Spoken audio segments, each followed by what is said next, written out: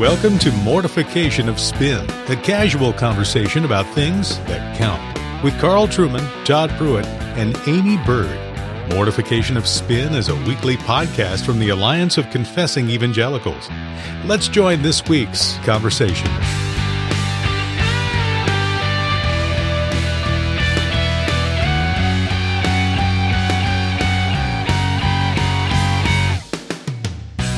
Well, welcome to Mortification of Spin. This is Aimee Byrd. I'm here with my usual co-hosts, Carl Trueman and Todd Pruitt. Today we wanted to talk about a trend that I have been seeing on social media, both in the wider evangelical world and also within the Reformed-ish circles of theology. And that is this trend of taking sabbaticals from church or taking a break from church on Sunday mornings and gathering together as a covenant community. So first I wanted to read a short excerpt from a Facebook post, and this is from Jen Hatmaker, and not everybody would say, okay, well, we don't align with what Jen Hatmaker says, but a lot of people share this sentiment. So I wanted to read this one and then share another that I saw on Twitter. But so Jen says, at the beginning of the year, she says, it feels so appropriate that it is Restore Weekend. And this Restore Weekend, every fifth Sunday, our little church serves all around the city instead of gathering like usual. This weekend, we are serving the homeless, children of abuse, building wheelchair ramps for the elderly and disabled, serving the residents and the staff of the mental health facility, making repairs on an under-resourced sister church, and bringing a home into compliance with repairs for a foster family that recently took in 4 children. She continues to write and later on says that this is the important part. This is why the church exists. The other stuff we do, Bible studies, conferences, books we read, and she puts church services in with that. That should just all be spiritual fuel to live out our call. And at the end of her post, she says that this is the fundamental call of the gospel, this work that they were doing instead of gathering for worship. And then I noticed on Twitter this morning, a Reformed Christian asking for prayer because his family has been hurt. They were in leadership positions in the church.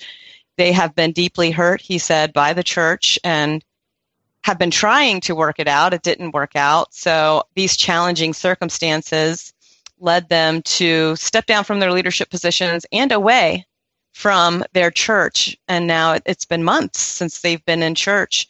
They're living this new life apart from a faith community. Someone commented under that they too had to take a sabbatical from their church over pain that they experienced in their church. Wow. Yeah, it's interesting. I mean, I think the first thing to say in those situations, of course, it's always very sad to hear about people who've been badly treated by churches. Right, absolutely. And walk away. I mean, the first thing to say is that's wrong. Mm-hmm. Yeah. Churches should not be those that do damage to people in such a way. And on a human level, you can sympathize with somebody wanting to walk away from a church that has done harm to them. And we don't know the details in these cases, obviously, right. But let's give the person the absolute benefit of the doubt. I think, they were treated very badly.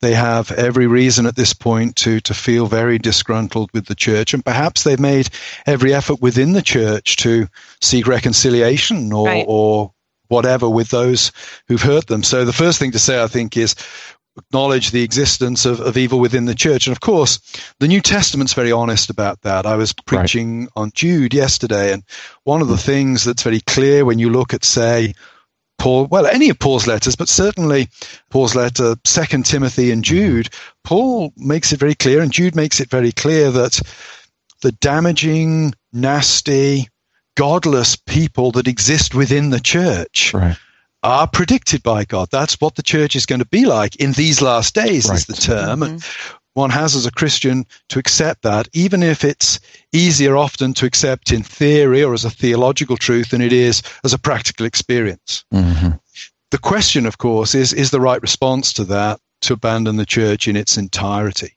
I could certainly see a situation where it might be wise for somebody to leave a congregation and move to another one, to do so, of course, in an honorable and transparent way, and to do so in a way that strives to to make it such that the person feels able to go back and visit the church they've left without feeling awkward. But I cannot see any situation where good pastoral advice would be, you have been damaged by the church, you should abandon the church in its entirety. That seems to me to be a very unbiblical reaction to what indeed might have been unbiblical treatment. But just because you've been treated biblically does not give you the right or the opportunity or the rationale for conducting yourself in an unbiblical fashion. Right. And we still believe and want to affirm the efficacy of the ordinary means of grace. And is it not true that when I've been harmed, when wrong has been done to me, I'm in a particularly vulnerable place, and I certainly need in those times the continued ministry of the Word, the sacraments, the fellowship of God's people. And as you said, are there churches where a person in good conscience can and should leave? Sure. But in my times when I'm hurting, I'm particularly vulnerable, and I need the ministry of the church. Jesus told us that there were going to be tares this side of eternity, and there will be believers who do insensitive and stupid and sinful things periodically, but we must not abandon the ordinary means of grace. It's interesting, Aimee, those lines from Jen Hatmaker. One of the things that occurred to me was, one of the things that liberal Christianity always does is it begins to abandon the ordinary means of grace. Preaching, these services, those are more ornamental. The real gospel is in building a chair ramp or something. And the other thing that occurred to me is as you were reading that, every single one of those things that she lists are things that go on in and through the church I pastor. Every single one of them. Yeah, they're wonderful things. It's not a zero-sum game. Exactly. It's not, if you do one, then you can't. Exactly. On a weekly basis. Every single one of those things you named are happening in and through the church I pastor. And we don't have to abandon, we don't have to disobey Hebrews chapter 10 in order to do those things. Worship takes up 1.5 hours, 2 hours on a Sunday? I know. That's all it takes up. Right. Well, I see in both of these posts, there's differences, as one's been injured by the church and the other is a pastor and his wife. She also does preaching there, I believe. They are leading this away from the church, away from the worship service. But in both, noticing that he said he worked in a leadership position that they had to step down from, it almost seems like there's a warped view of what church is and why we go to church. And they're not receivers as much as they are givers. They're there to serve, which not to say that we don't serve in church. But ultimately we're receivers of Christ and all his benefits under the ministry of word and sacrament. And that's just missing. In some ways, you could draw an analogy with eating. I could go to a local restaurant, have a meal, and come down with food poisoning.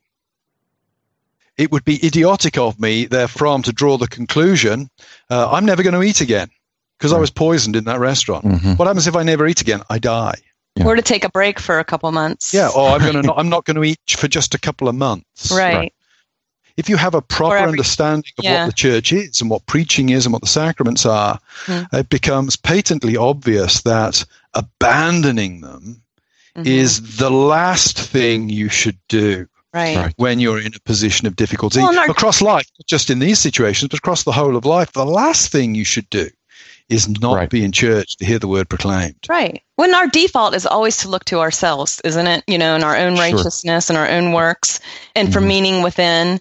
And we're called out of that every Sunday. It's like an interruption to all that's going on there and to receive. And what are we receiving? Christ. We're receiving Christ. And one of the things that weekly process of sitting and passively, actively listening, but in that passive way, receiving the word of God, receiving the sacraments, praying, being in the fellowship of God's people. One of the things that does is it doesn't allow self-aggrandizement on my part. In those moments, I'm not allowed to look around and say, look at the good I'm doing. I'm a passive receiver at that point, which reminds me of my dependency upon God and my dependency upon the things that he's given me to be nourished on, instead of making my demands that, no, I'm going to nourish myself this way. And God says, no, you're going to be nourished this way. And so, again, the Hatmaker thing is a complete false dichotomy.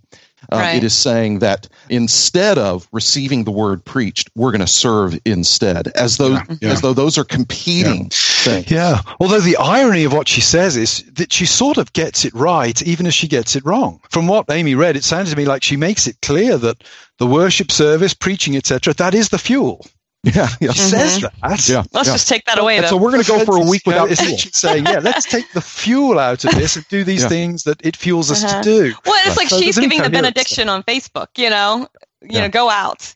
But the thing is, I mean, I think we're all born with a sense of justice, right? I mean, we know that those are good things to do, Sure.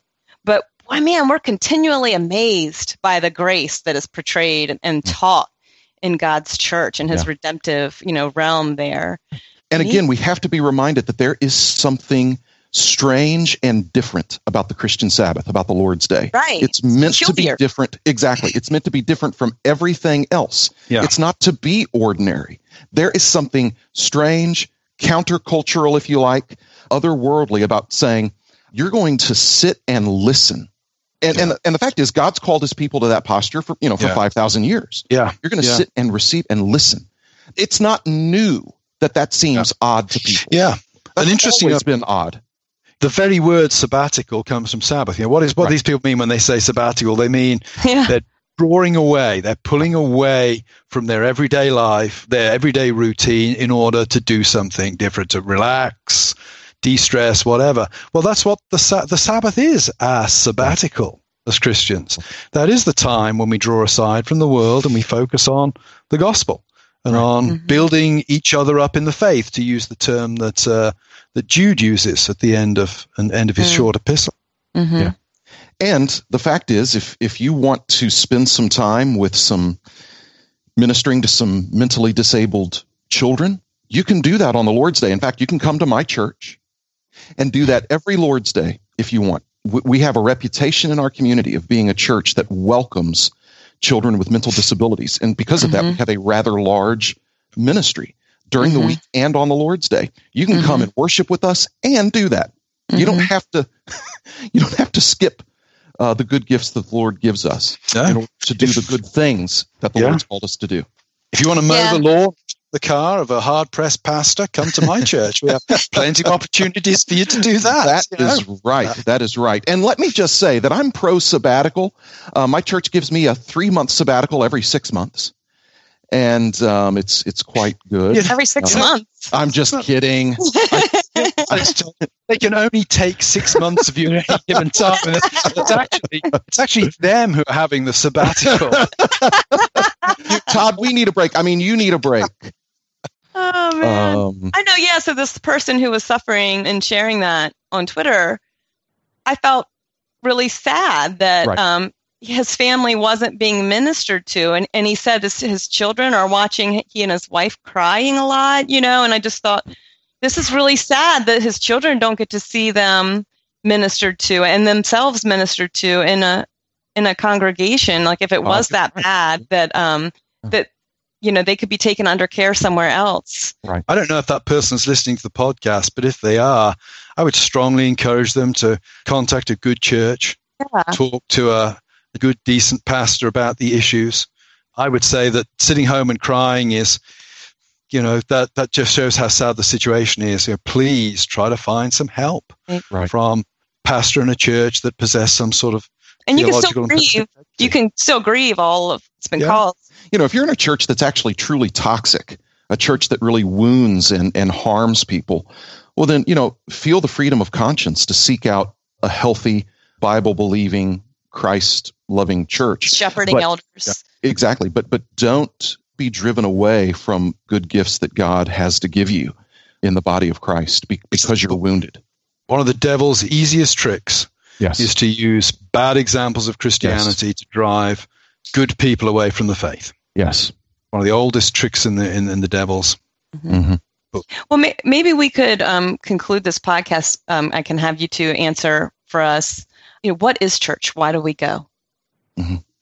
Well, on the one hand, we attend church on the Lord's Day. We attend services on the Lord's Day as a pattern of receiving the good gift that God has given us that's written in the very creation mandate where God calls us to enjoy a Sabbath rest every week. And as a part of that, we attend to the public praise of God, to the preaching of the word, to the administration of the sacraments, because that is how God typically and ordinarily builds us up.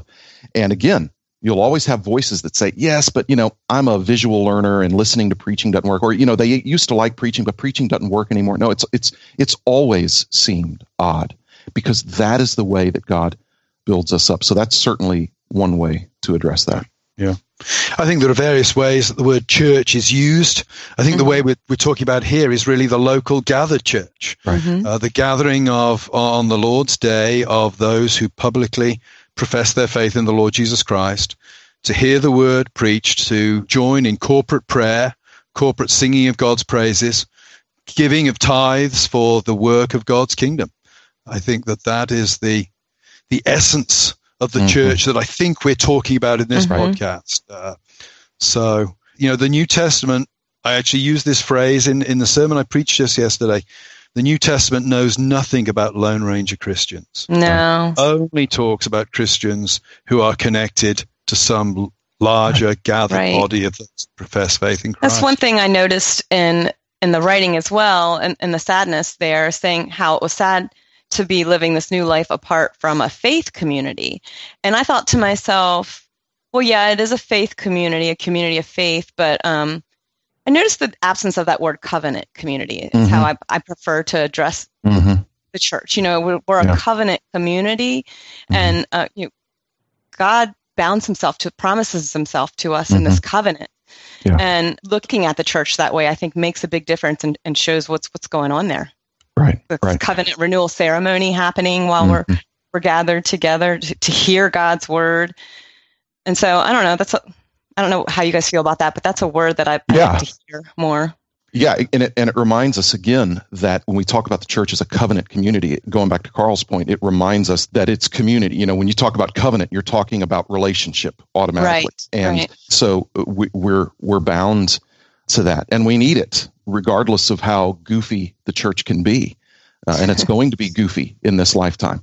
We need the fellowship of God's people and the unique ministry that God has entrusted to his church. We need that. I need that, and there are times when I start to think that I don't.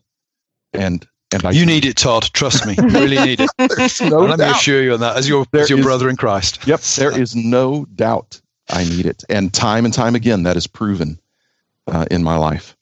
Well, thank you very much for joining us today on Mortification of Spin. It's been hopefully an entertaining and informative conversation. Just like to say that for those hundreds, if not thousands of people who've left Todd's various churches over the years, abusive pastoral practices, seek out a decent church with a good pastor. Please visit our website, mortificationofspin.org, for the chance to win one of our giveaway books, a book by Kevin DeYoung and Greg Gilbert on the church.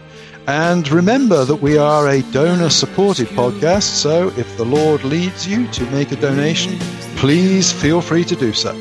In the meantime, we look forward to being with you next Wednesday.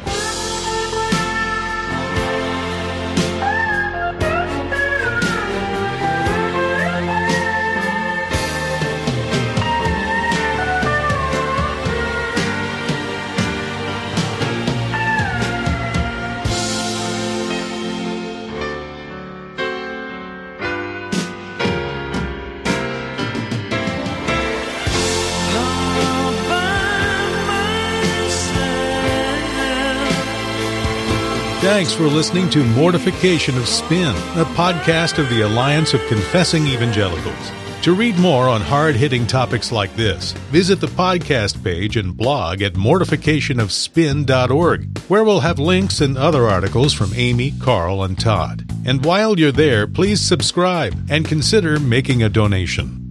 And be sure to listen next time when Carl, Todd, and Aimee talk about... In fact, I've been told we have nothing in common. We have nothing in common with Muslims at all. And I'm like, well, there's this monotheism. That's a different God. So you're saying that a little bit of decency, kindness, and hospitality might be helpful in building a bridge towards people who don't know Christ. Okay. Who's a harder people group to reach, Muslims or King James onlyists? That interview is next time. Join us then.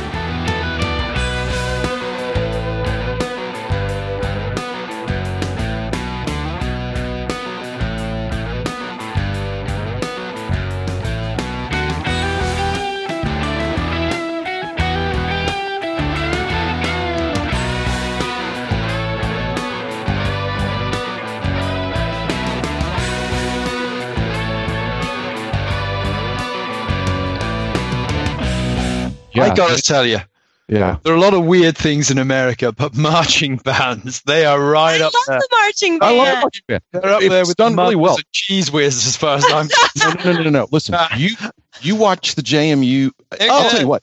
I've no technical skill, but that doesn't mean it isn't deeply weird, man. It's not weird. It is not. So you like the game of cricket, but you think marching bands are weird. Now, see, that we're going to have to talk about that. Lord Byron played cricket. He would not have touched a marching band with a long 20-foot pole. There's probably a lot of things that Lord Byron did touch, though, that we found it a very effective discipline tool when our kids had grown up was, you misbehave, we're going to make you join the marching band.